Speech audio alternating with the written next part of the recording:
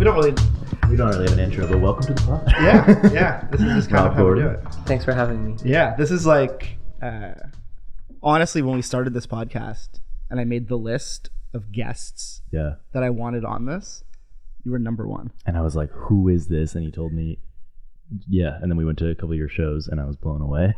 Well, it's funny how when you can introduce someone to someone through, like hypothetically introduce them to this person, I really want you to meet them.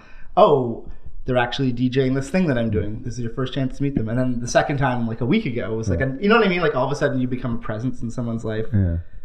For sure. Well, also, I mean, maybe that's sometimes the penultimate way to meet a person. Yeah. Yeah. You know? Yeah. Like I wish more people would meet me. Yeah. Performing then. Yeah. You know? Well, on the corner. Yeah. I don't think you're when you're in your element, you know? Yeah. Well, I don't think you have any problem with that.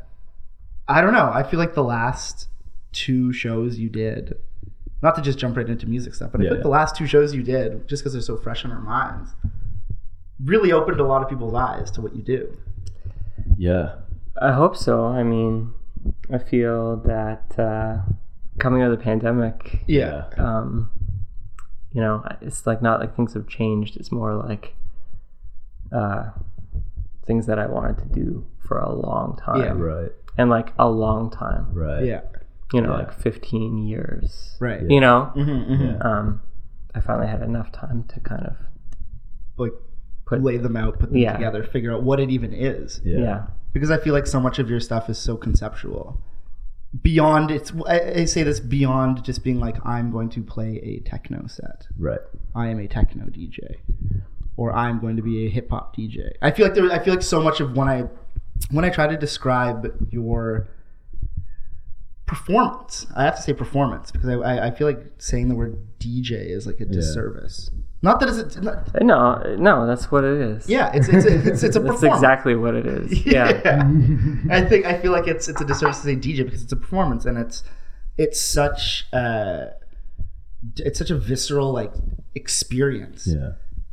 Now, okay, so there's just not to name drop and bring up the funny thing, but the whole thing with Zach Fox being at your show and really enjoying it and like being like, this is really crazy. The funny thing about that is because, and it happened with every single person there on their own personal scale. But he had that like LA energy. Yeah. But and like I understand without like because I'd never heard of him. Yeah. But which again is the nicest way to meet someone. Yeah. Like people were like, Zach Fox is here, and like not only did I not know who he was, but it's like he had his little entourage. Right. Yeah. And it was so funny when you're told that you're meant, you know, someone of some cultural significance is there, and you're like, which one? And I'm just like talking to these people, and like they were all Zach Fox. You know what I mean? Like I didn't really figure it out till like many hours later. Yeah, you know what I mean? Yeah. But it's funny because when I saw them come in, and again, like everybody else that was there, I feel like, and like most good art, in order to get and understand your set, it's not something where you just press play and all of a sudden you go, cool. It's something where it takes like, I'm throwing out a number here, but it takes like 20 minutes or so to sort of get into the vibe of the way you play and the way you perform. Because it's not, and I noticed that he did it too. He came in and like I saw him because I just know who he was, and I was like, oh, he's here. And I would kind of periodically see him like, you know, like chatting with his friends and kind of like perk up and look over. Yeah. And then, you know, go back to doing his thing. And then that happened over and over again until he was like, I need to go talk to this guy. Yeah. And I feel like everybody has that kind of experience when they see you play. Or it's that same with the Prince Josh show, like with Timpa and stuff, where Anthony was like, how is he playing this? Like, how is this on right now? He was just like baffled by it too. He was just we had a big, every song he was just like, what? How is this on right now? And how does this work? And how is this like playing so well right now in this space at this time compared to the song that was on previously? Like it was just kind of like, but you also get it. You also get it. It's also like, this is perfect. It's just something I would never think to do. Not to like brag to, like, you know, but like it was crazy. It was really sick. Well, I mean, like, you know, not that I've seen him or know him, but I've heard that, like, you know, what a William Basinski show is. Right. You know, is he doesn't really, like, do anything. Yeah. He kind of just shows up with this music that he's conceptualized. Yeah. record it, and he basically just really spends the whole set feeling the room and just trying to tune that thing to the existing pitches. Right. You know what I mean? Ostensibly just like the energy and the hippie sense of the room, and that takes time. You know what I mean? Even though the content is fixed, you know. And I think, you know, in a way that the music is really, you know, just a conduit for like kind of his, you know, the interior structure of his mind. I kind of feel like, you know, everyone is sort of with him by the end, you know. And do you enter a show with that mentality? Well, like with your show, you know, like I was like totally nervous, like panicking, because I was really like in preparation, because you know, I was like putting 2.5 years of, you know, stagnant, you know, you know, creative energy, you know, all into this one thing, instead of just being like, oh, this is like the doorway to more, you know what I mean? Like I just like very unnecessary, you know what I mean? And like, so I planned all this stuff, and then, you know, I had like the 3 turntables, and I guess they didn't come with ground cables, so like, you know, everything that I had planned, it didn't matter, you know, at all, and you know, that was like equal parts frustrating and like, you know, very relieving, you know, and like, you know, like as a dedicated parent, whatever, you know, a dedicated recluse, you know, I don't really go very much, you know, like it takes me like having to perform. That's what the weird thing is. Like generally, like when I go to play a show, like I'm just happy to see faces. Right. You know. You know, that I don't get to see, you know, nearly enough. Yeah, but that's cool to like have like that entire plan that was kind of the thing that was stressing you out, to just like have that go to shit kind of, and then you have to embrace the room, you have to embrace the situation, you have to kind of go for it all over again. I look around and I'm like, no one cares. You know what I mean? I'd be like, maybe this is something that's dear to me, maybe this will be dear to someone else in the room. Not even that no one cares, but that no one knows necessarily what your intent was. So to them, they're still getting a genuine experience from you. They just don't know that it wasn't what you had planned. You know? Right. Well, it's also really like, you know, I'm putting a line to the world. Like, you know,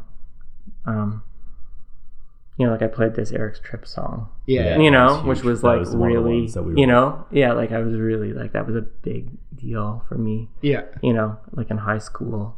And I was like, well, maybe it's a big deal for someone else. And like it was, you know, like, and like, look, that guy Anthony, who's just lovely. And you're right. Like I'd never met him. Like we've been orbiting each other for like 15 years or more. Time. Wow. And it took me playing Eric's Trip on to make this my connection. One turntable. But it's so interesting how people can coexist in the same world and in the same arguably scene, if you will, or same bubble, and then but not know each other, you know, and not know that they have this thing in common. Have like a mutual, great love. Have so much in common with each other, and just like, it's just crazy. Like I feel like this exists so much more than we even realize, where there's just certain people that exist in your orbit, but you've just never actually connected with them. Yeah, for sure. I mean, also it kind of like, it speaks a little bit to the, you know, the kind of like cracked idealism of, you know, underground club culture or whatever you know, want to call it. You know, like the idea of like the community is not as like tightly knit, you know, as you imagine. You know, like, and there's a lot of people, like, I feel kind of like I lived most of my life feeling alienated just because of the way that I grew up. You know what I mean? So, you know, like I go out to parties my whole life and go home feeling, you know, like invigorated, but often very alone, or sometimes even more alone than when I went in the first place. You know, like it's just my personal trip, but like, you know, I'm kind of like in those moments, you know, instead of being like poor me or something, I have no interest in that. I'm more into like, oh, I love the idea that someone else is maybe having the same experience, you know, and I'm not. Well, I definitely don't think you're alone in that that feeling, because there's almost this like rush it's almost like coming off of a drug sometimes when you're like at a party like that and you're expecting something. Maybe your expectations are too high of like what this great community feeling is going to feel like, what it's going to be like connecting with all these people. And it never lives up to that expectation. But then especially like post quarantine, coming off of being surrounded by no one, and then all of a sudden going into this rush of being surrounded by all these people, you're kind of like, I want more of this. I need more of this. Stimulation. You get stimulated by it. And then as soon as you leave, and I felt this before quarantine too, but like once you leave, you're kind of left with this empty feeling where it's like, oh, right, it didn't scratch that itch, you know, right. It didn't get that thing out of me or didn't provide that catharsis. And now you're left being like, oh, it's this weird, it's this strange feeling. Yeah. Yeah. But yeah, I definitely don't think you're alone in that feeling. I think that's far reaching. The Eric's Trip song was one of those things too, where I heard it and I was like, and I've only recently discovered Eric's Trip. Like I'm relatively young, but I discovered Eric's Trip through what avenue? Just through Spotify. I think like a girl showed me it or something, and it was like probably a year or so ago. But yeah, I heard that and it was just like, yes, you know? And then when you played it, I was like, I didn't recognize it at first too. And then, but I knew that I knew the song, and it was one of those like crazy feelings where you like, you know that you know this thing, but you're not sure from where. And it was just like, it was bringing up so many emotions and like that of just. But you also pulled this off, in which Anthony went nuts for it when you played the Ashley McIsaac song. Yeah. It's these. He was like hating on it though, but he was like, but I was so into it because like hi Anthony. But you know that I'm obsessed with that song now. Yeah. I had never heard it. Oh, really? A couple people who listen to the pod, because I think we mentioned it on that episode, and now there's people who listen to the pod who are like, I'm listening to Ashley McIsaac again. it was a topic of conversation on the Anthony episode, and we ended the episode with that song. Oh, really? Yeah. Oh, very good. I haven't heard it yet. I can't wait to check that out. But I mean, I think that like what I discussed with him that night was just like, I think that he was kind of saying that he was sort of maybe initially repulsed by it when it was on the radio. Yeah, I don't know if this is succinct with what he actually said on your He said at the time something he hated it so much that he's repressed the memory until that exact moment when you played it. Well, but it's so funny when things that will be like temporarily ubiquitous, then they just sort of fade, and then like no one conjures them. Yeah. So like, in the way that all sorts of things are constantly being, they're not even like rehashed. It's just we're inundated. You know what I mean? With playlists, curated playlists and all this stuff. Like you just kind of can't get away from every era at every moment of every day. And when when it gets lost, I mean, it's just so impossible, and like it really can make you feel a lot of things. Well, because that's the thing about these playlists and such that will do, like a best of 1999. It's like, sure, you can put the 20 number ones or whatever of the year, all the number ones of the year, but I'm sure there was like a number 2 song that never made it to number 1, but was maybe number 2 for X amount of weeks or whatever. Yeah. And like these songs get forgotten. There are things that get forgotten because these sort of, gatekeepers that are creating these playlists or whatever are basically like rewriting history and saying like, this is a thing. And then you also have to forget about the sort of hyper localization of things as well. It's like, a 90s playlist in the States might not have Eric's Trip on it, but a Canadian 90s one would. And if you're basing that on like what was important music to you in the 90s on the radio or on college radio and stuff, that it's gonna like those things will just get lost within like these sort of algorithmic playlists and things like that. It's interesting just to think about what we're forgetting, because when you do discover these things and then you realize that other people also just like remember them, and have their own experiences with them. It's such a funny thing to witness. But you also can never sell short like the bizarre legs that these things have. I remember the first time I went to Lisbon, just on a trip, like in my kind of early 20s. I kind of went to this sort of. There was this like intersection in the Bairro Alto where it was just like kind of cool or whatever. There was like a coffee shop and a salon, and it's just like, you felt like you were at Queen and Bathurst of the Biro Alto. You know what I mean? Yeah. And the salon was just like cranking Danko Jones, and I was like, this is really weird to me, and I just like couldn't let it go, and I like went in, like started talking to like a hairdresser while they were working, and the doors were just open, what I mean? Yeah. And they were just like, oh yeah, we love Danko. We love Danko, and I was just sort of like, cool, Yeah. That's so weird to me though. Because also just like music crosses over in such bizarre ways. Yeah. It is the sort of like, the sort of joke of the come to Brazil kind of thing. Yeah. Where you forget that music, specific and hyper localized music, can just cross over to other specific hyper localized areas. Yeah. It's fascinating stuff. Yeah. It really is. Yeah. There's just like so much music. There's so much that's like, it's obviously some is bound to be forgotten, but then when there's something that like hits deep for you at a certain period of time that you've forgotten about, that's like the crazy thing to me, is when there's something that you were like so consumed by at a certain period of your life that you then hear like walking past a barbershop or something like that, and then you're just taken back fully to that period in your life when you were consumed by that music. Like that can be so insane too. So do any of these moments come into your sort of, when you're getting into DJing, like when you're getting ready to perform, are any of these ideas a part of the process? Yeah, but I mean, like subconsciously, right? Like it's just my like life, and the way I see things. Yeah. So I don't make much of I'm unable to make a distinction. I guess like someone that might be able to like draw a line between themselves and their creativity is someone that has like maybe some kind of particular maybe professional trajectory, or something, where they're like, I'm going to do this thing. They're like setting an intention. Like I have no intention. So and there's no right or wrong or good or bad. I just have no intention. That's fascinating. Yeah, that's really cool. No, it's sick.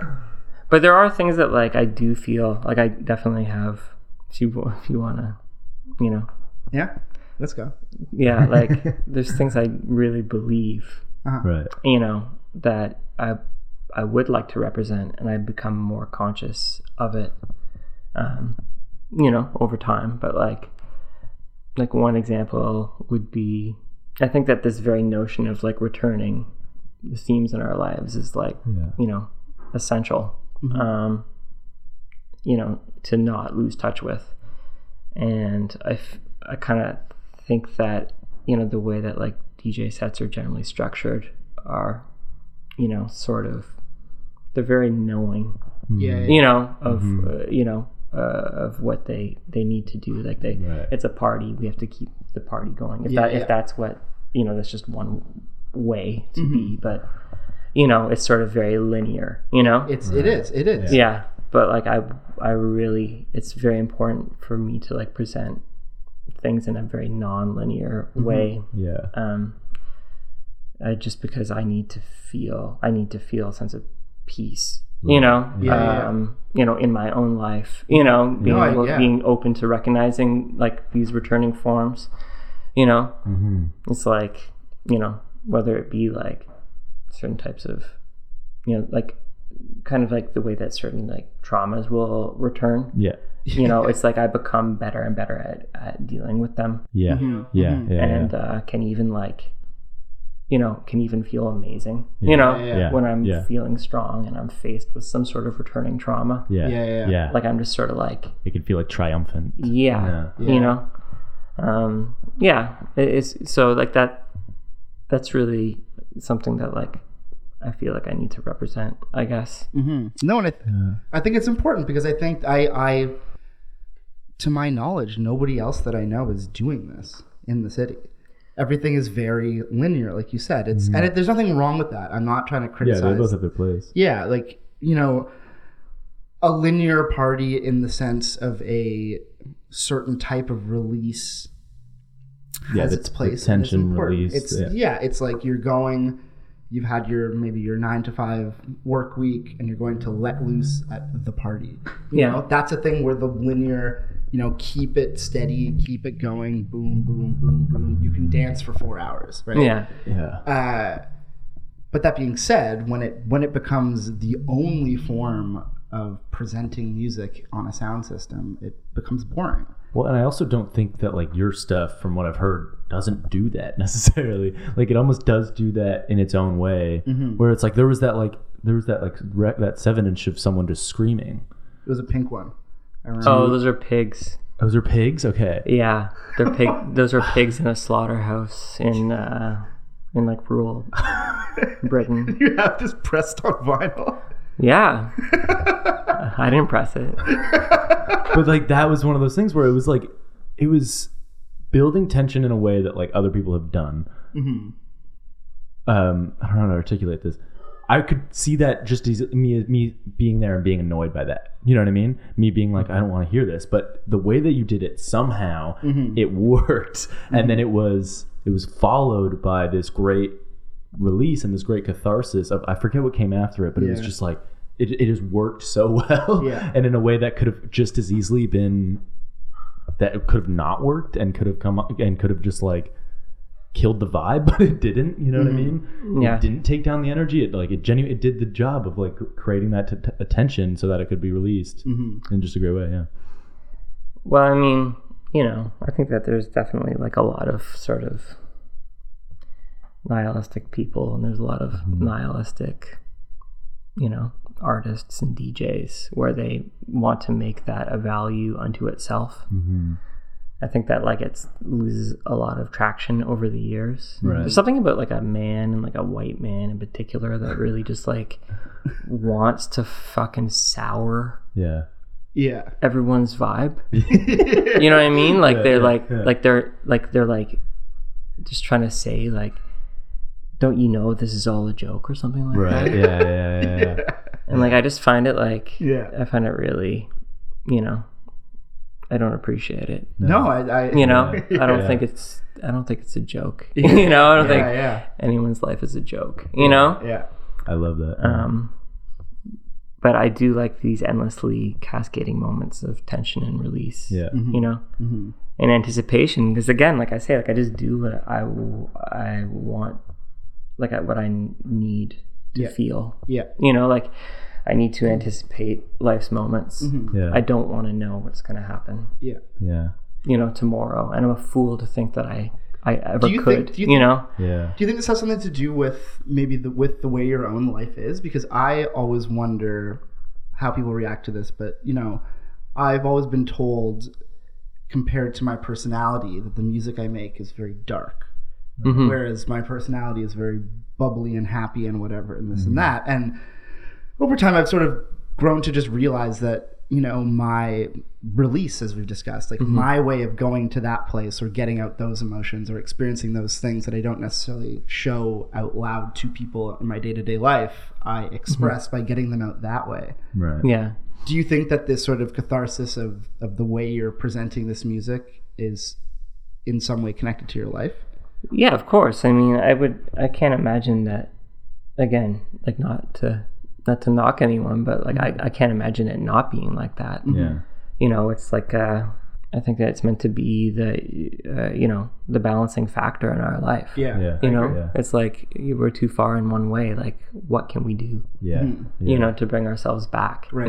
Yeah, but it's a balance. Yeah. Or finding a way to balance something out. Well, I think it's just like autocorrect. Like it's, you can talk shit about dead people, like Chet Baker. Who makes like not. I won't even contribute my thoughts and feelings, but is said to make beautiful music, and is said to be a terrible person. So there's that. I actually didn't know that Chet Baker was a terrible person. I don't know. You can look into it. I will. We don't have time for that today. No, we're not going over the story of Chet Baker. No, we won't. But I think it's like it feels as if to be life's version of like auto steering, like steering you back into centeredness, like with like art and stuff. The things that you were just like like instinctually driven to create are like the things. It's like you said, it's like, this is a place that you're off balance. So this is the way in which you're going to get back on balance, is by focusing your artistic intention on this thing. And it does it like with you, it's like, yeah, you're a bubbly person in all aspects of your life. So you need this art to help steer you back into balance of like, because we have light and dark. You know, we have good and evil within us. No, it's and true. like, and this is a great way to keep us balanced and to help purge or bring up or utilize the energy that is not being utilized in your day-to-day life, right? Well, it also feels good to take a chance and to, you know, in the sense that like I encourage everyone to take many more chances, you know, in the sense that, you know, maybe we only have one life to live. So, you know, again, I would love to communicate that, and I'm very happy with the chance that something can fall totally flat. You know, but that's I guess I would rather that. You know what I mean? Like that's what I mean about like you could feel good about it, just like bombing. You know, exactly. I mean, because at least at the end of the day, you feel something. You know, I would say that, you know, bombing and doing a great job are better than just doing 10 mediocre performances. Because then it becomes just monotonous. Then you're not even you're not feeling anything. What is the point? At that point, what is the point? What is the point of art if not to feel something? In my opinion. No, 100%. It's the only thing that matters to me when it comes to. Cheers, Josh. 100%. The only thing. So I mean, if you feel something negative, at least you're still feeling something, and there's always just more. So. Another to add to that, you know, I think that people feel this sort of need to qualify art, you know, that I certainly don't feel. Like I just don't. I don't even know what it is. You know, it's so in the eye of the beholder. I mean, there's no such thing as good or bad work.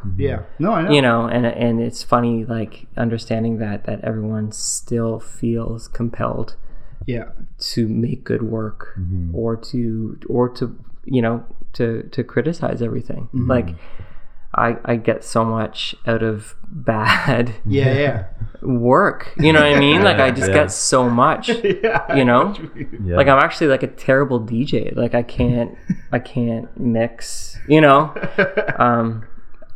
And I don't want to. Like I don't want to be good. You know? I want to be more free than that. You know? I don't want to worry about that. I want to be focused way more on that, you know, what I'm thinking and feeling. At the time, than a good mix, or you know, and like, you know, as a busy parent, I don't have a lot of time to practice, and I don't play out enough to be good.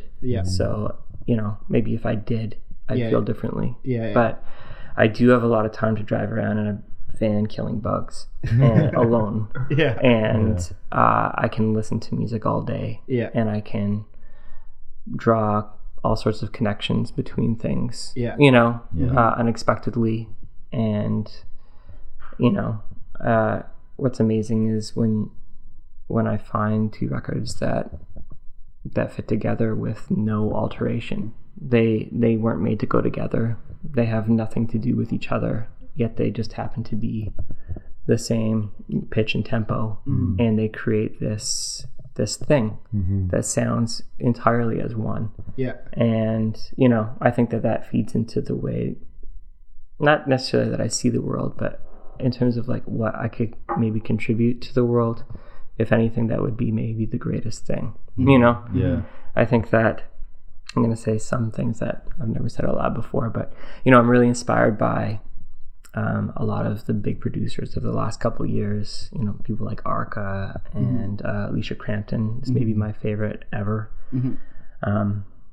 And, you know, those are people that if we've been following them, they were, you know, of one, you know, apparent gender, and have, you know, had a marvelous creative transition and a marvelous transition in their identities. And I think that what's so interesting about those artists to me is that they make this music that is so liquid. Also Jesse Kahn does visuals for Arca, like it's so amazing, like how similar, like how the work looks like the music sounds. It does, and the music sounds like the work looks. That's amazing. They found each other and they seem to be really connected. But I think that it speaks volumes to this notion that that those people potentially were put forth into a world that they didn't feel that they didn't want to accept. You know what I mean? Like a heteronormative world, like an oppressively conservative world, where you're meant to measure to all sorts of society's expectations. And, they've taken that and they've created their own individual universes by really melting everything down. And they've done it, in their own ways. And, I just am just so in love with, especially Alicia, I could listen to it forever and go on about it forever. Well, even with the old, like the E+E stuff, the evolution of that music, her music. What does she go by now? She has a couple of different kind of incarnations. There's one project that's like the current one. I forget what it's called now. I'm not gonna attempt to pronounce it. Okay. I know what you're talking about. But anyways, just sonically, it's just like these are, and with Arc as well, like it's been at the end of the day, it's been fun to watch these artists grow. You know what I mean? Like I was an Arca fan from the beginning. Honestly, I saw her play in 2012 in New York. Wow. And it was just like beats. Yeah. Wow. And it was just like, it was the music was amazing, but the character and the performance wasn't there yet. But like the way the crowd was still transfixed by this music, because it didn't sound like anything I had ever heard in my life, period. Yeah. And I think about these moments all the time. My favorite moments in my life have been where I heard something new for the first time. And unfortunately, it has not happened to me recently.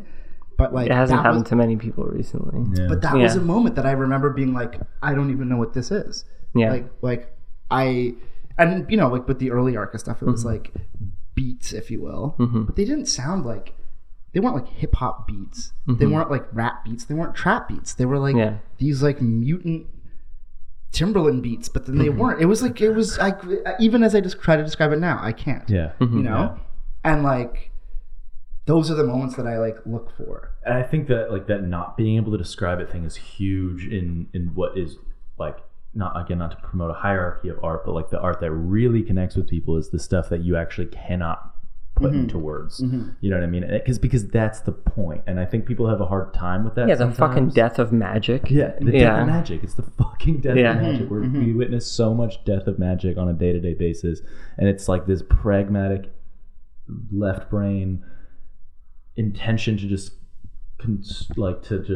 categorize things and to like make sense of things, but there's some things that just like are better off not making sense of, because they go beyond that, and that's the magic of them, is that they go beyond that. It's completely Well, I actually take that back, because I would honestly say that your set, the last two sets that you did, were things that I had actually. Now, I say this in the sense, it's not the same because like there's no recording of it, and the part of me goes like, fuck, I wish there was a recording of that. But then another part of there actually is. Ralph recorded it. Oh, okay. Yeah. Oh shit. But you'll just hear how sloppy and. But here's the thing I was going to say. The other sort of magic about it is that I almost don't want to hear it. Yeah. You know what I mean? Yeah, because you had to be there. It's like a yeah, exactly. I mean, it's just like, as much as we want to pray to the, at the altar of music, it's just like such a small piece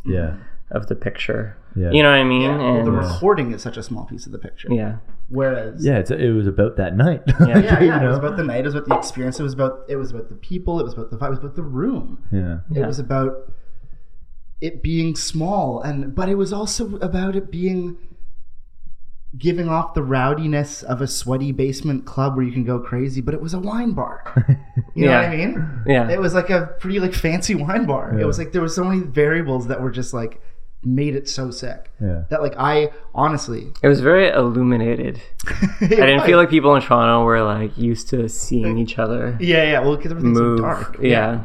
But honestly, like, and you can even ask Lauren about this. The next day, I was so like happy after last night. I can't stop thinking about that night. That was I was rejuvenated. Like I literally said that like that night like made me new again. I think I said it to you. I said I felt new again.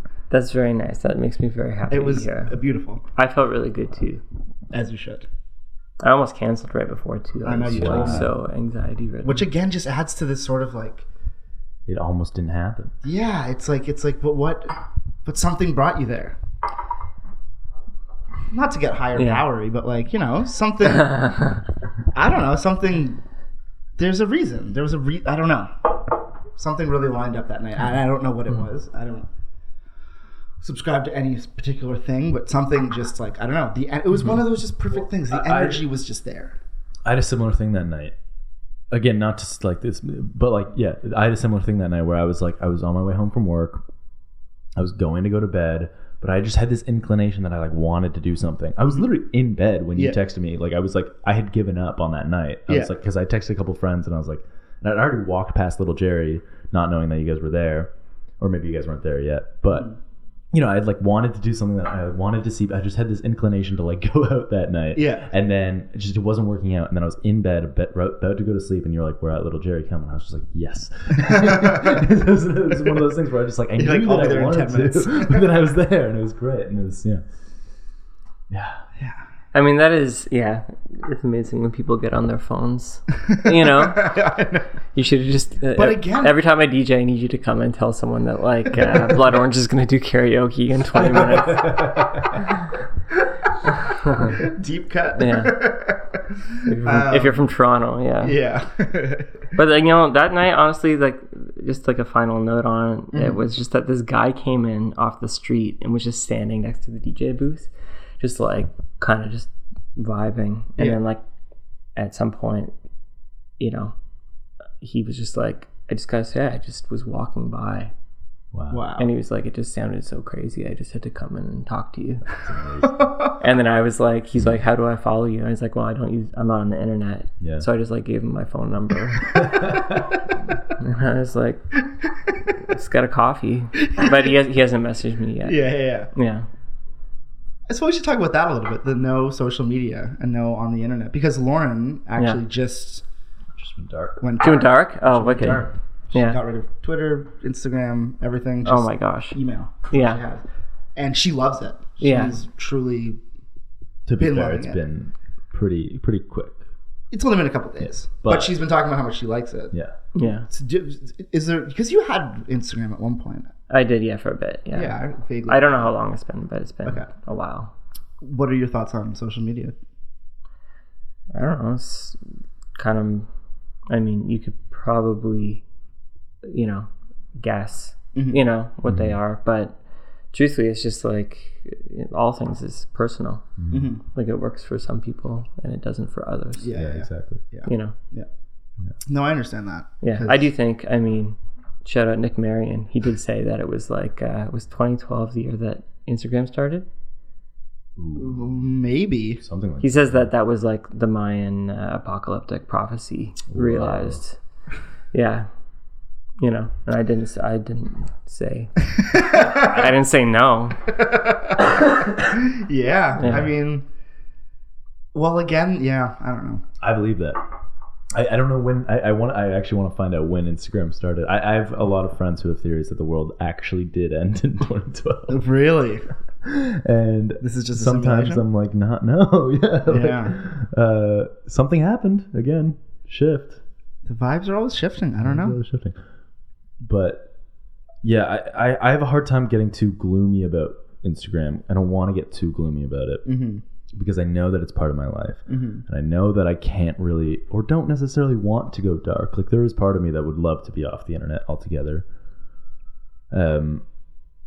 But there's also something that's pulling me there, you know, and whether or not that's like this artificial intelligent, you know, force that is dangerous and maybe isn't good for me.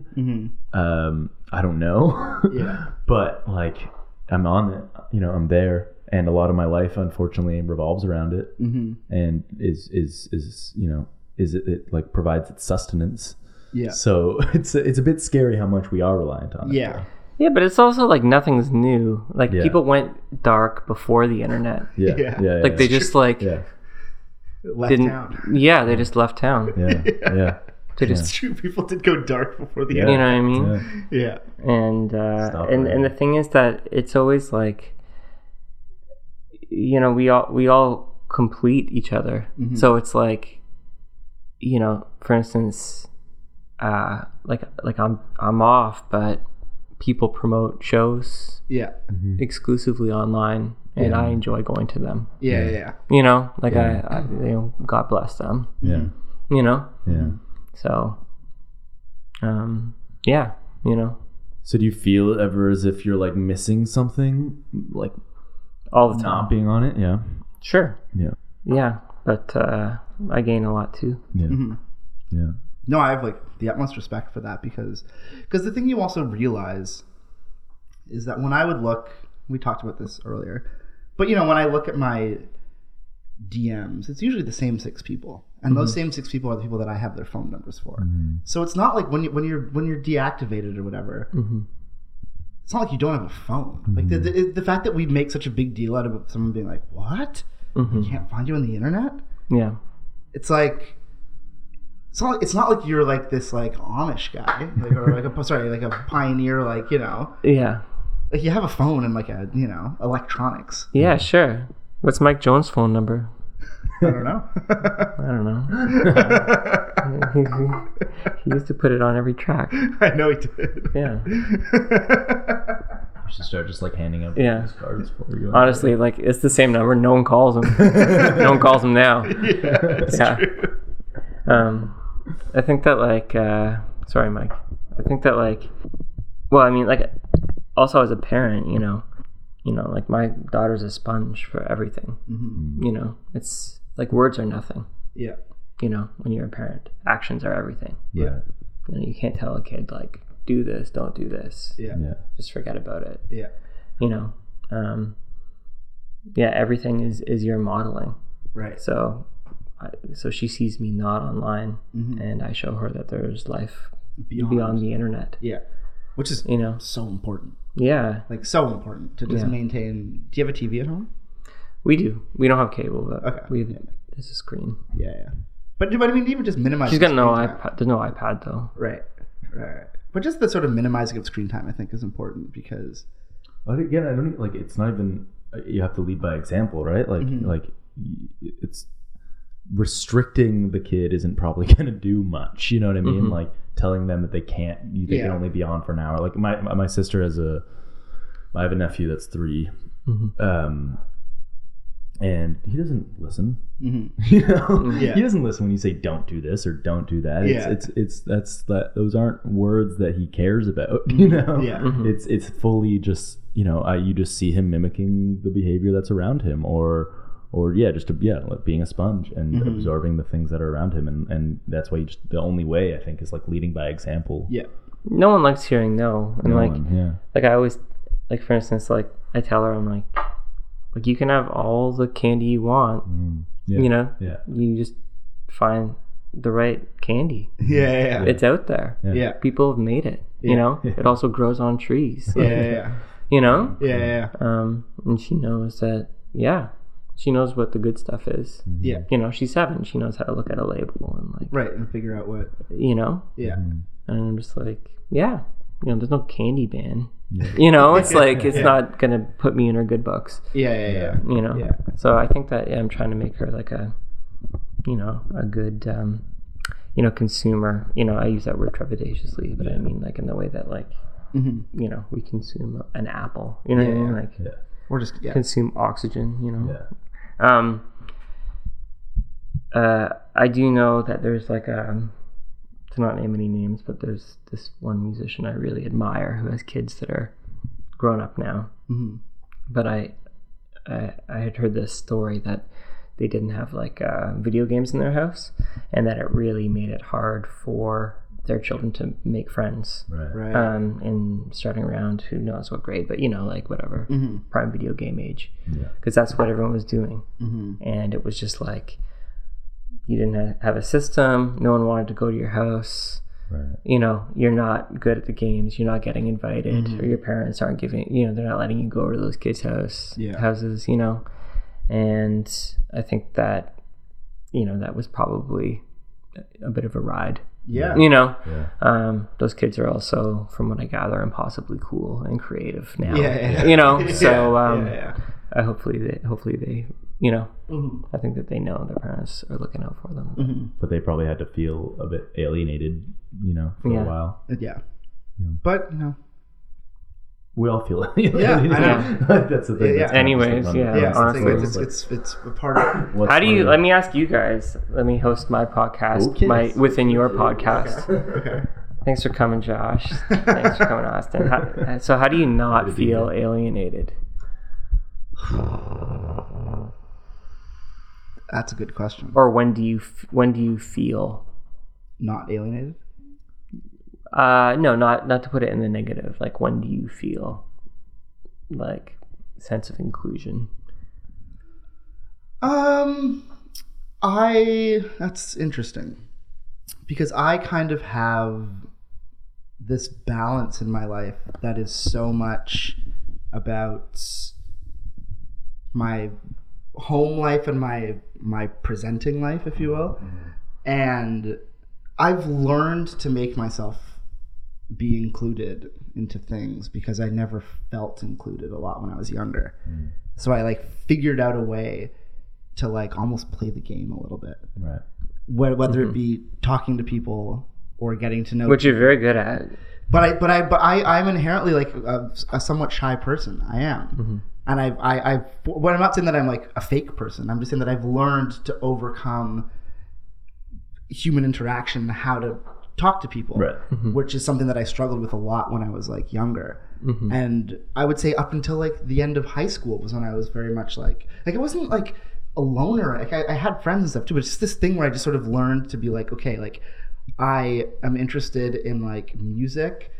I'm going to go talk to some people about music, right. Because I want to talk to them about these things that I'm interested in. And the only way that it's going to happen is if I put myself in these positions. Yeah. So I definitely feel included all the time, but I think it's because I put myself, I just insert myself into the places that I want to be included in. Right. Yeah. I feel like I've only come to that realization recently, to be honest. I spent after the quarantine and stuff, and even during quarantine, and even a bit before quarantine, moving to a new city and stuff like that, there was this for the first time, not for the first time, but magnified for the first time, this intense feeling of alienation from everyone, from the entire world. And I think everybody feels like this to a certain degree. I think this is, again, just part of life. This intense feeling of your own individuality and your own self that you feel not in a positive way either, just that you feel your separation from everyone, and you feel as if your problems are so obscure and so your own, and you feel like no one understands you, all of that stuff that everybody goes through. And it was so rapid and so intense, and especially coming within quarantine, where I wasn't really talking to people, I wasn't really communicating how I was feeling with people, and therefore was not getting the feedback loop of how everyone else was feeling. And it wasn't until recently, meeting you and starting to go to parties and stuff, and putting myself in these situations that I hadn't been in, that I started to feel okay, right, we are not so different, all of us. Yeah. We do go through the same things, and we do experience a similar reality. And what I feel you probably have felt, and in different and varying degrees, but that has been huge for me, of just and this is I think the big problem and the nice thing about the internet, not to talk about that too much, but is that you you don't actually, you can express things and you can find people that have similar interests as you, but you're not actually speaking to them in real life. You know what I mean? And so there's this lack of this face-to-face connection and this face-to-face understanding of when you say something out loud to someone and you tell them I feel this way or I think this thing, as soon as you say it out loud, it becomes an entirely different thing. That is, but when you type it into a computer and you don't get that direct conversation, you don't get to read their face, you don't get to see their reaction, you don't get to really have that conversation. It's a totally different thing, right? And so coming off of quarantine and just being in my room, doing my thing by myself, I felt so alienated. But it's interesting to think that you are so much the product of your environment. And I mean that in the sense that during quarantine, if you will, I was, a loner. But that was because it was the product of being forced to be alone or be around the people that I was choosing to live with and hanging out with or whatever. But that became my life. And then to switch back into the quote unquote real world of seeing people out there did take time. But in order to get there, I had to make myself a product of the environment that I felt I needed to be a part of again. And I'm not saying specific people or anything, but just the very concept of being around people. And the only way for me to do that was to just jump into the pool, was just to be okay, I'm going to go see some people tonight. And then I did, and then you realize that it's probably the same thing for everybody. And you can get so caught up in your head about being well, what if it's been so long? What if they don't want to like me, or what if they don't like? You know what I mean? You think about these things, but once you just go in there, it's usually fine.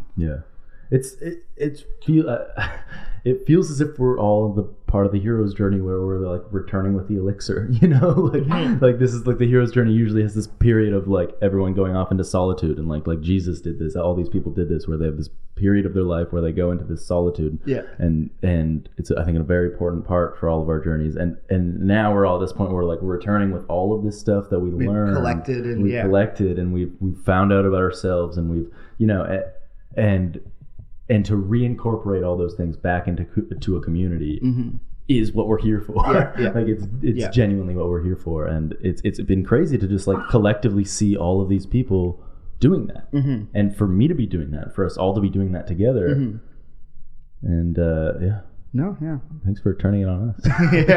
Also, just for the listeners at home, thanks for tuning in.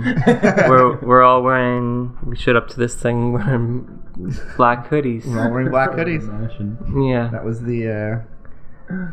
the look for today. Yeah, I guess so. It's always the look. I know. It's always, this is my uniform at this point. No, go ahead. I feel like you had something to say. No? Is that the end of your pod, or you got more questions for us?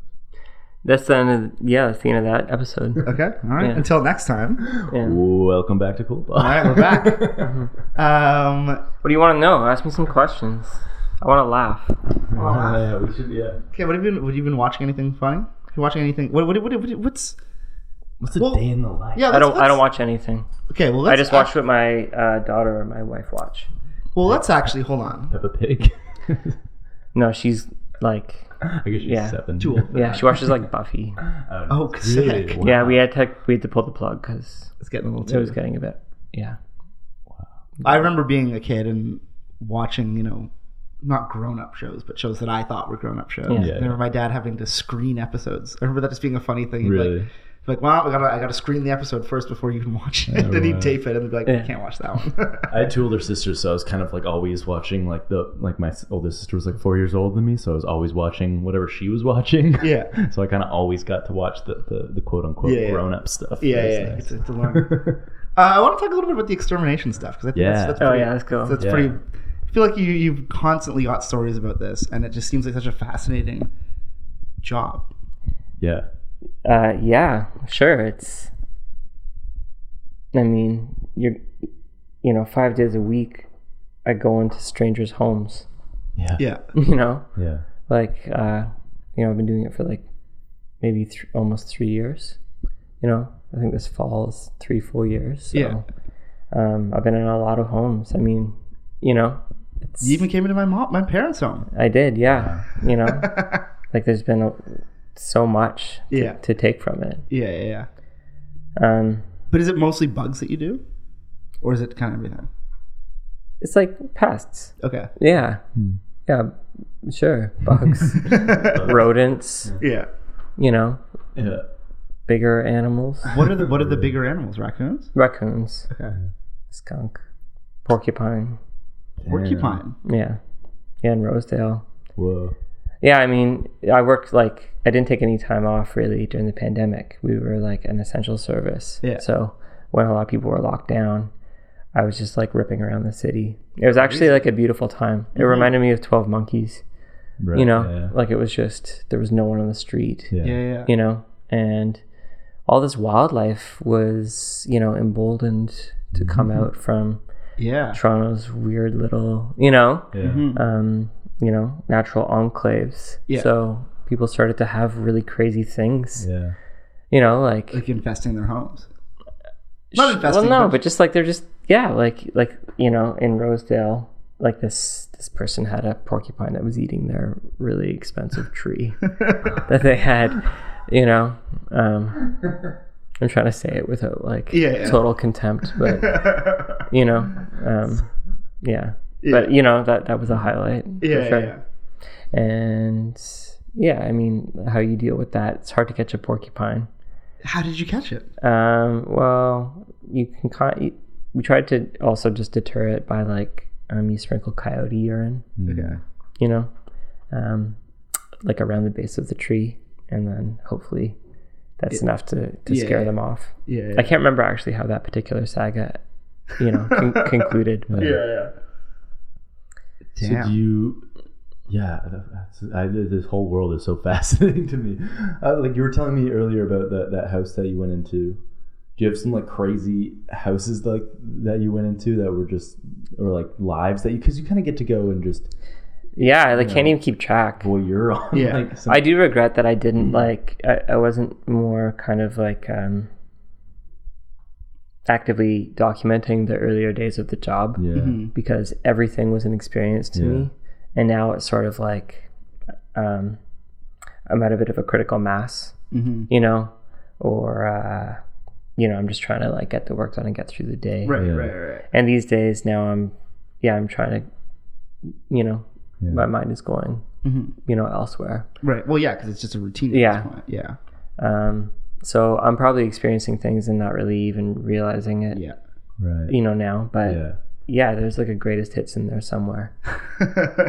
I wanted to make I want to make a television show. This is where mine's going right now. Yeah. Yeah. But like I want to cast Timpa as me, and I want to recreate some of the scenarios that I found myself in. But Timpa's like not Timpa. He's like got another name, and he plays in a death metal band.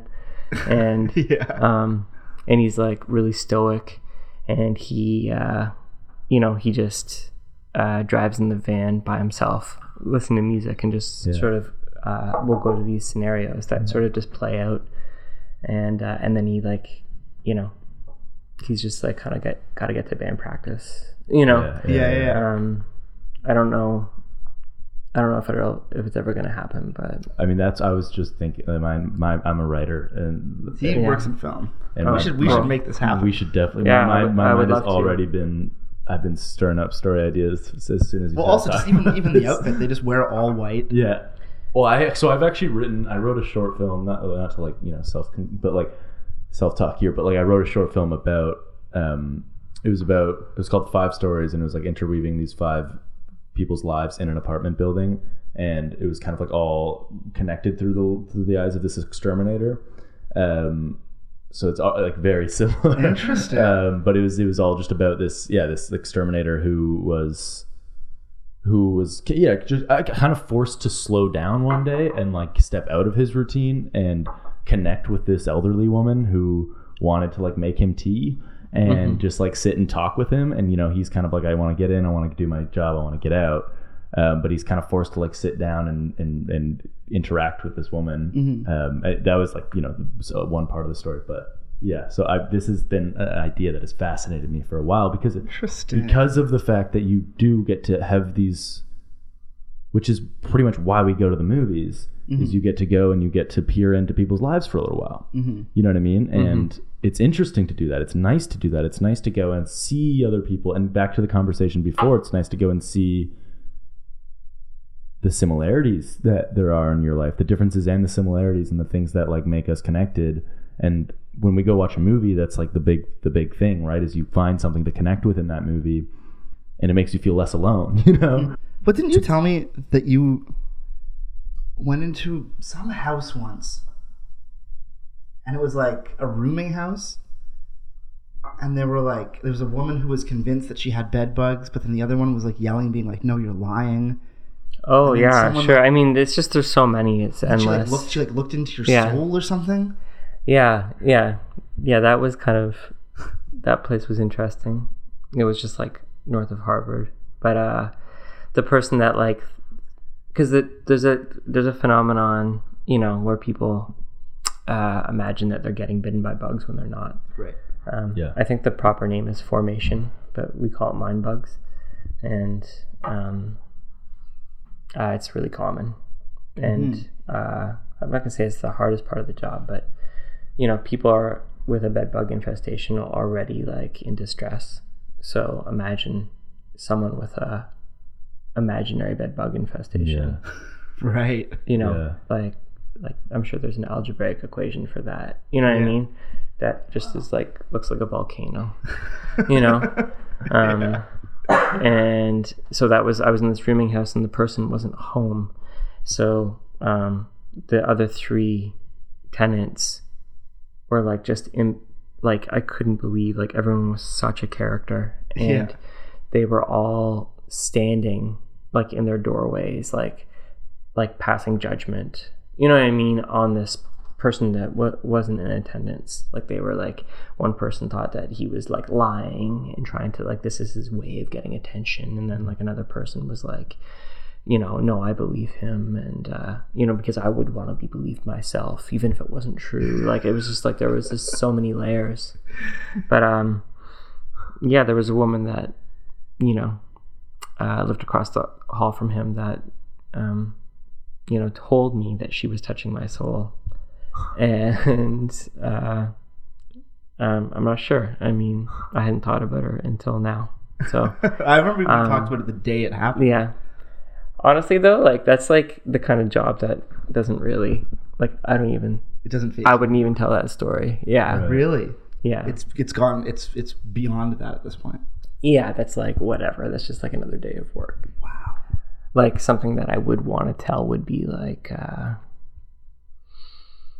can tell on this podcast, but if I was gonna maybe, I don't know, put it in a show or something, I feel like I would have to change some details. Mm-hmm. But there was somebody that booked a spider treatment, and not a lot of people book spider treatments because not a lot of people have really massive spider infestations. Yeah. You know, like, arachnophobia is real, you know. Mm-hmm. Ask John Goodman. But it's not something that even that we have to deal with very often. Yeah. Sometimes people just maybe they don't like spiders, you know, a little bit. Yeah. You know, maybe I've done like a dozen in 3 years. Yeah. But so I showed up to this job, you know, just expecting it to be one of these sort of like unremarkable, you know, arachnid scenarios, and there were some scrappy notes, you know, in the Google calendar, and it just said the front door was open, and so I went to the front door and opened it, and there was like a woman in a wheelchair, like a quadriplegic woman, and she said, "Come on in," and she was just, you know, in her chair in the living room, and I looked in all the upper corners of the room, and there were spiders everywhere. And there were spiders like on the exterior like that covered the exterior windows. Like, I don't know what was going on, but it was like there were just so many spiders and such a variety of spiders. Oh my God. And she said, she's like, I need your help. I don't have any use of my arms, and spiders are crawling on me. Oh my God. And they crawl. And she's like, I can't say I enjoy it when they're crawling on my face. It was just like, wow. You know? So that was a very unique scenario. Like a place I could never have found myself, you know, if I was not doing this job. And the thing that was so crazy about that was, I mean, I could talk about it like a lot, I guess. Like, do. She had a lot of DVDs, and she was a decorated academic. She had a lot of diplomas on the wall. Wow. And I guess her partner was as well. And he came home later after we had already been kind of, with her. Mm-hmm. And when he entered, his energy was like Kramer. It was so big and comical, and his humor was so crass and forward, and I just like couldn't believe that he was like the other half of that team. But they had to leave for the treatment, and they left. And then when I was leaving, I was like, I was with a coworker, and we were finished, and he's like, we got to get out of here, we're on a schedule. And I was like, oh, I didn't do the very back, and I just had this hunch, and I went out back, and he's like, forget about it. And I went out back, and out back was the largest spider that I've ever seen in my entire life. Like to a point that and I felt so bad because I actually sprayed it, because I felt like it was my job, but it was like the biggest, most grotesque, and one of the most beautiful things that I've ever seen, with an abdomen like the size of like what I remember to be like a tennis ball. Yeah, like I felt like it was like a scene in a horror film where like I actually saved Toronto. Like no one will ever know, like in that moment. Oh my God. You know what I mean? Yeah. But my God. Wow.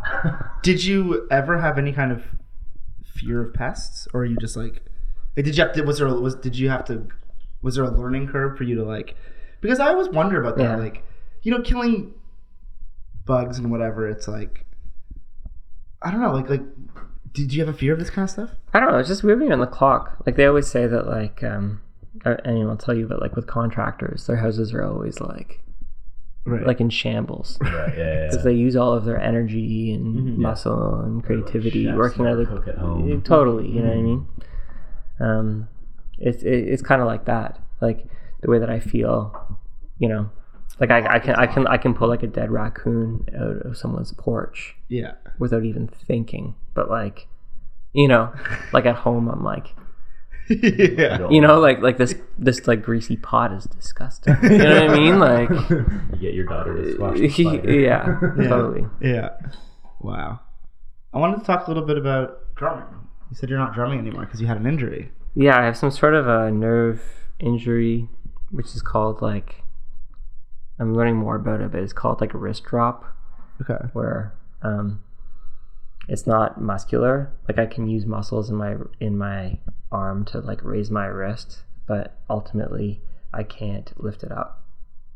So it just sort of drops like this. Right. Okay. So I don't know what's causing it. Mm-hmm. But it's really freaky. Mm-hmm. And is it something? Do you know if it's common within drummers, or like do you think? I've heard stories of people. Mm-hmm. I started to talk about it with some drummers, and one guy told me his cousin, who was a drummer, developed a palsy in his hand and never played again. Really? I didn't get any information more than that. I don't know what he tried to do, but I'm just pretending like I didn't hear the story. Right. So how does that make you feel as a drummer? Kind of amazing. Really? Yeah, I don't know. I think that like I had some weird experiences, I just play the drums. Like I don't really play other instruments. Yeah. So the way I felt about them was just changing so much for so long. Yeah. It currently just feels like a relief. Mm-hmm. to not have to play. Yeah, there's a lot of things like this is I find to be a really amazing time in my life, to be honest. You know, like I think that like to be like a young person just doing what you do and not thinking about it, like the way that I played the drums was not dissimilar from the way that I play records now. Yeah, I didn't think about it. I wasn't actually good at it. I just did it in the only way that I knew how to. And then people, you know, I enjoyed it. I did it all the time. But then like you become known for that thing. Right. And then there's this pressure to be yourself. Or to measure up to someone else's idea of who you are. Yeah. You know? And like yeah. I kind of like quit playing music actually like at a time in my life. You know, I really like, I won't get into it at all, but like I've really struggled with depression, and I feel like, you know, we all do, but I downplay it so much. You know, I've really like, you know, like I basically became too depressed to play music, and I quit in about 2005 altogether, and was just working at U of T at a college that I dropped out of. Like I was low, you know, and I was just washing dishes, and you know, I thank God for this one guy I worked with, and he just one day was like, "What happened to you?" And he was like, asked me to go, you know, play at his house, and I was just like, "No, not doing it." And he just was like, "What is your problem? What do you have? Like, what do you have to lose?" And then he got me playing again. This guy Taylor Knox, who actually lives in Aurelia, you know, now, yeah. A really beautiful person, and yeah, I'm eternally grateful for him, you know, and his friendship. But you know, he got me playing again, and but like, you know, in that, like, that was 2005. I was already like over it. What was the gap? How long was the gap of not playing? I don't really know. Okay, a year. Okay, but it wasn't like so it wasn't like a 5-year like. No. Okay. I was just living in Parkdale. You know, like now when I look back, I was like an alcoholic.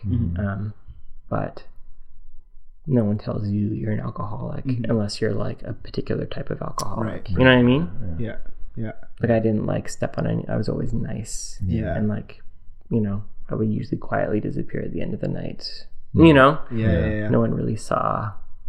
The other side. Yeah. It's just what you presented. Yeah.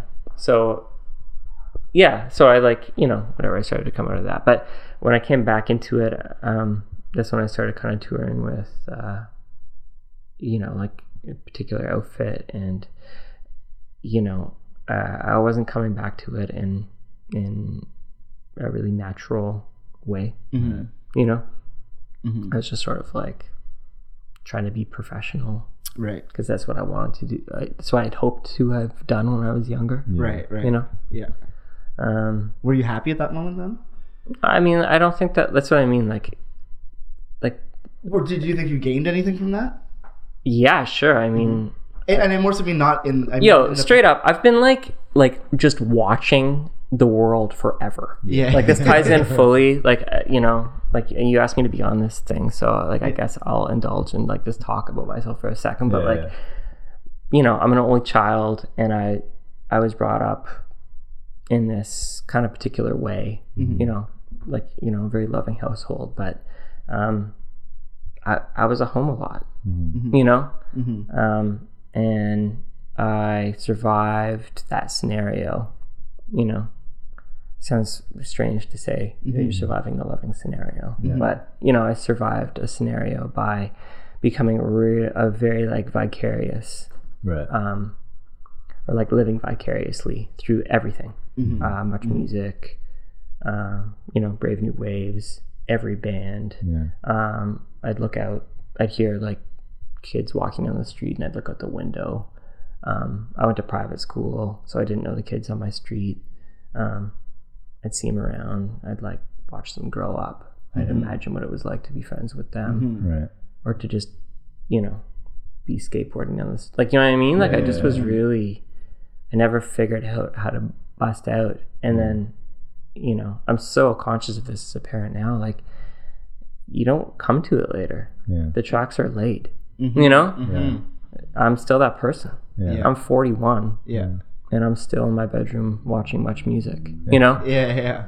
And like, take a look at all these all these things that I've done. Like it's all subconscious, and like, it's only after 20 something years of living downtown that like I'm starting to have this perspective, you know, where I'm like, it's so crazy how I constantly put myself in a position where I get to be around people, but not actually have to deal with them. Right. And that's performance. Like I relate a lot to these suicidal comedians, you know, like not the idea of putting on like a front. Yeah. You know, you're saying that's part of your survival. Yeah. You know, I relate to that a lot. You know, like I can't really put on a front very well, but I, you know, I admire that you can do that. I wouldn't call it a front though. It's not a front. Yeah, I think it's very honest. I would more so say that's just a piece of me, a piece. It's just not the whole thing. It's a part that's not always there, but I can pull it out when I need to. Yeah. But I can't be on all the time. You know what I mean? For sure. I can't just like, yeah.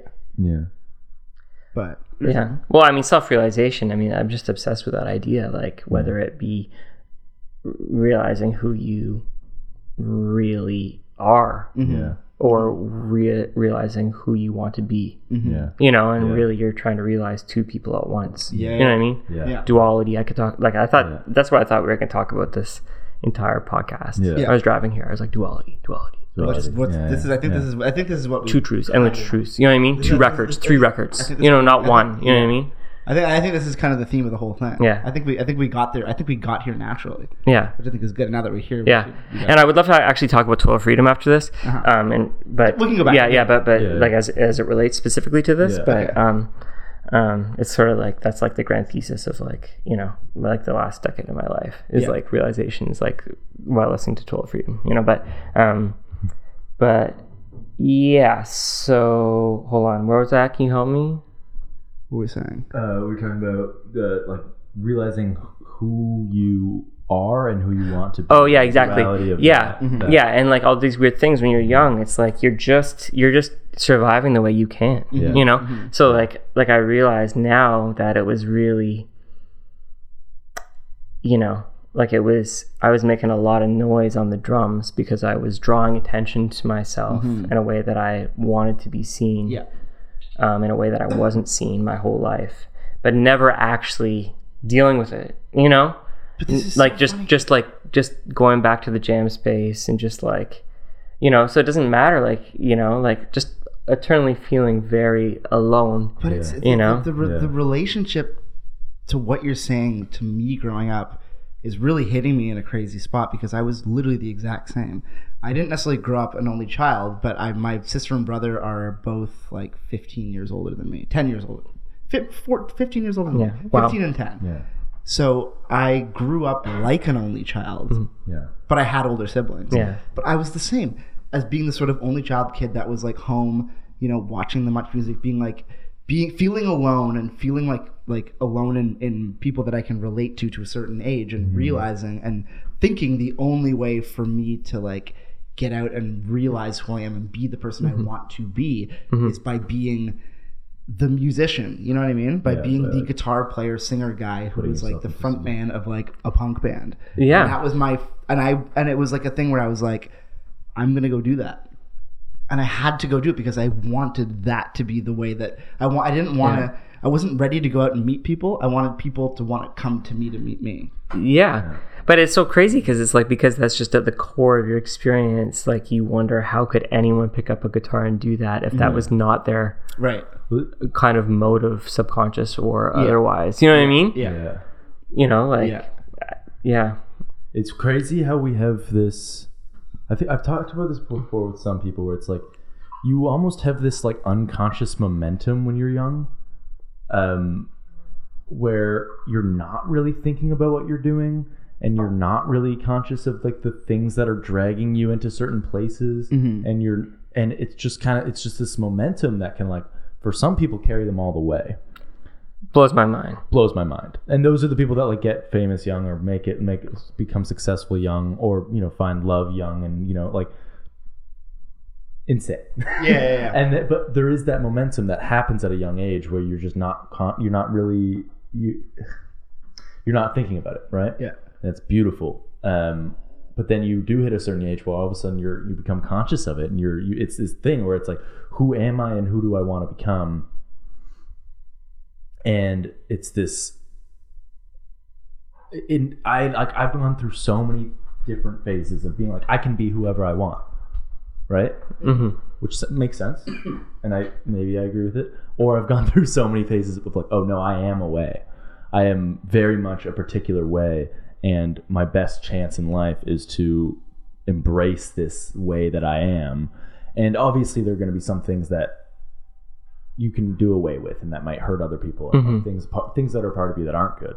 But more and more lately, I've come to realize that as much as I would like to be certain things, and there's people that I admire that I really enjoy or like want to be like, I can't. You know, there's just a certain type of person that I can't be.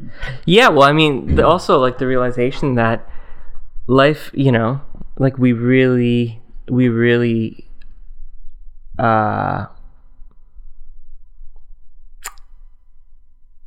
you know, put the notion of the struggle, you know, on a pedestal, and in so many ways. And then you get older and you take a look around and you realize that, like, you know, there's people that are not struggling in what they excel at, you know what I mean? Because they're just recognizing who they are, right? You know what I mean? Embracing fully who they are. Yeah, and like, I'm not saying that they have to like it, like, you know, like you hear stories all the time of someone that's like an amazing whatever athlete and they have no interest in it, and that's cool, you know what I mean? Like, it's like, you know, it's a bummer if they're really good at, you know, what, pick it, you know, what, you know, like squash, you know, could be a world famous. There's no world famous squash champions, but like, you know what I mean? Like they, you know, it's like they could have been this thing, but instead they wanted to like be in a band, and they were really bad at it, and they did it for 30 years. You know what I mean? Yeah. I guess that exists, but like, you know, I know at least what I'm good at and bad at this point, and I'm not going to try to be what I'm not. I can't play drums in time, and guess what? I don't need to, because so many people can do it. So they should. You know, and I'll do what they aren't willing to. You know, be like a mess. You know, for them. You know, it's like we all complete each other. Yeah, I know. And I think that's a super powerful thing. It's just like, and when we talk about collaboration and stuff, when we talk about all these things, it's like learning where your place is and what you can pass off to other people, and like, and what you can bring, what you can bring, and then what other people can bring for you, and like that's just where so much beauty comes from. It's just like this. And it's only and it's same with like a relationship, like a good marriage. You know, a good relationship is recognizing, here are all these things that I am, and here are all these things that you are, and I don't want to become any of the things that you are necessarily. Because, you know, I've been in so many relationships where it's like, I'm probably attracted to this person because they are possessing something that I want to be. You know, and not only that I want to be, but I think that I actually have the capability to be. Right. Do you know what I mean? Whereas like the best relationships I've had are in people that I don't necessarily want to be anything that they are. You know what I mean? I genuinely admire them for who they are, and I admire me for who I am. And I'm talking about romantic relationships, and I'm talking about friendships and all these things, but it's, and just collaboration too. It's just, No, I agree. I think it's interesting. But that first comes with this like intense understanding of yourself. That is so hard to be, especially under the climate of the internet age or just socialization, or when you're a teenager and you're seeing all these people. It's like this person's like this, I should be like this. This person's like this, and it makes them like this, and so I should be like. And it's just, you attract all of these things that just aren't you, and then you lose all the things that are you, that are equally as positive, but may not be on display for the other people. You know.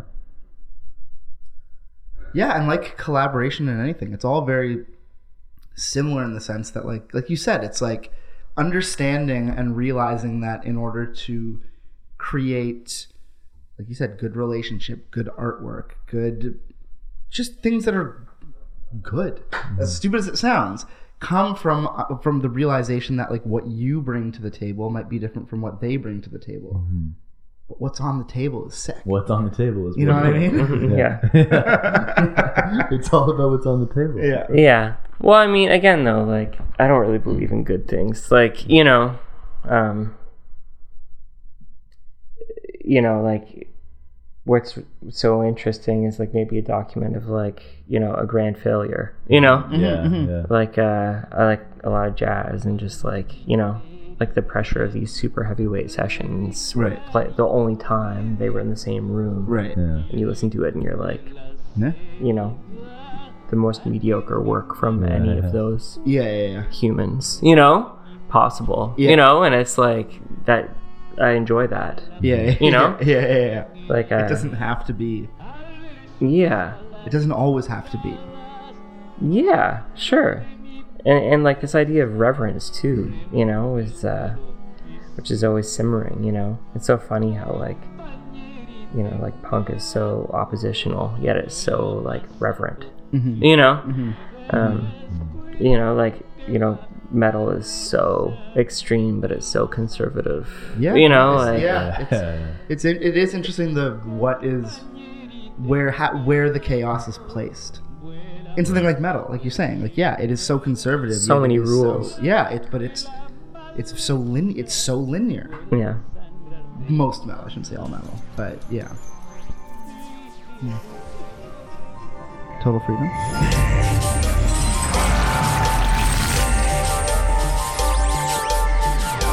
Con la mejor música.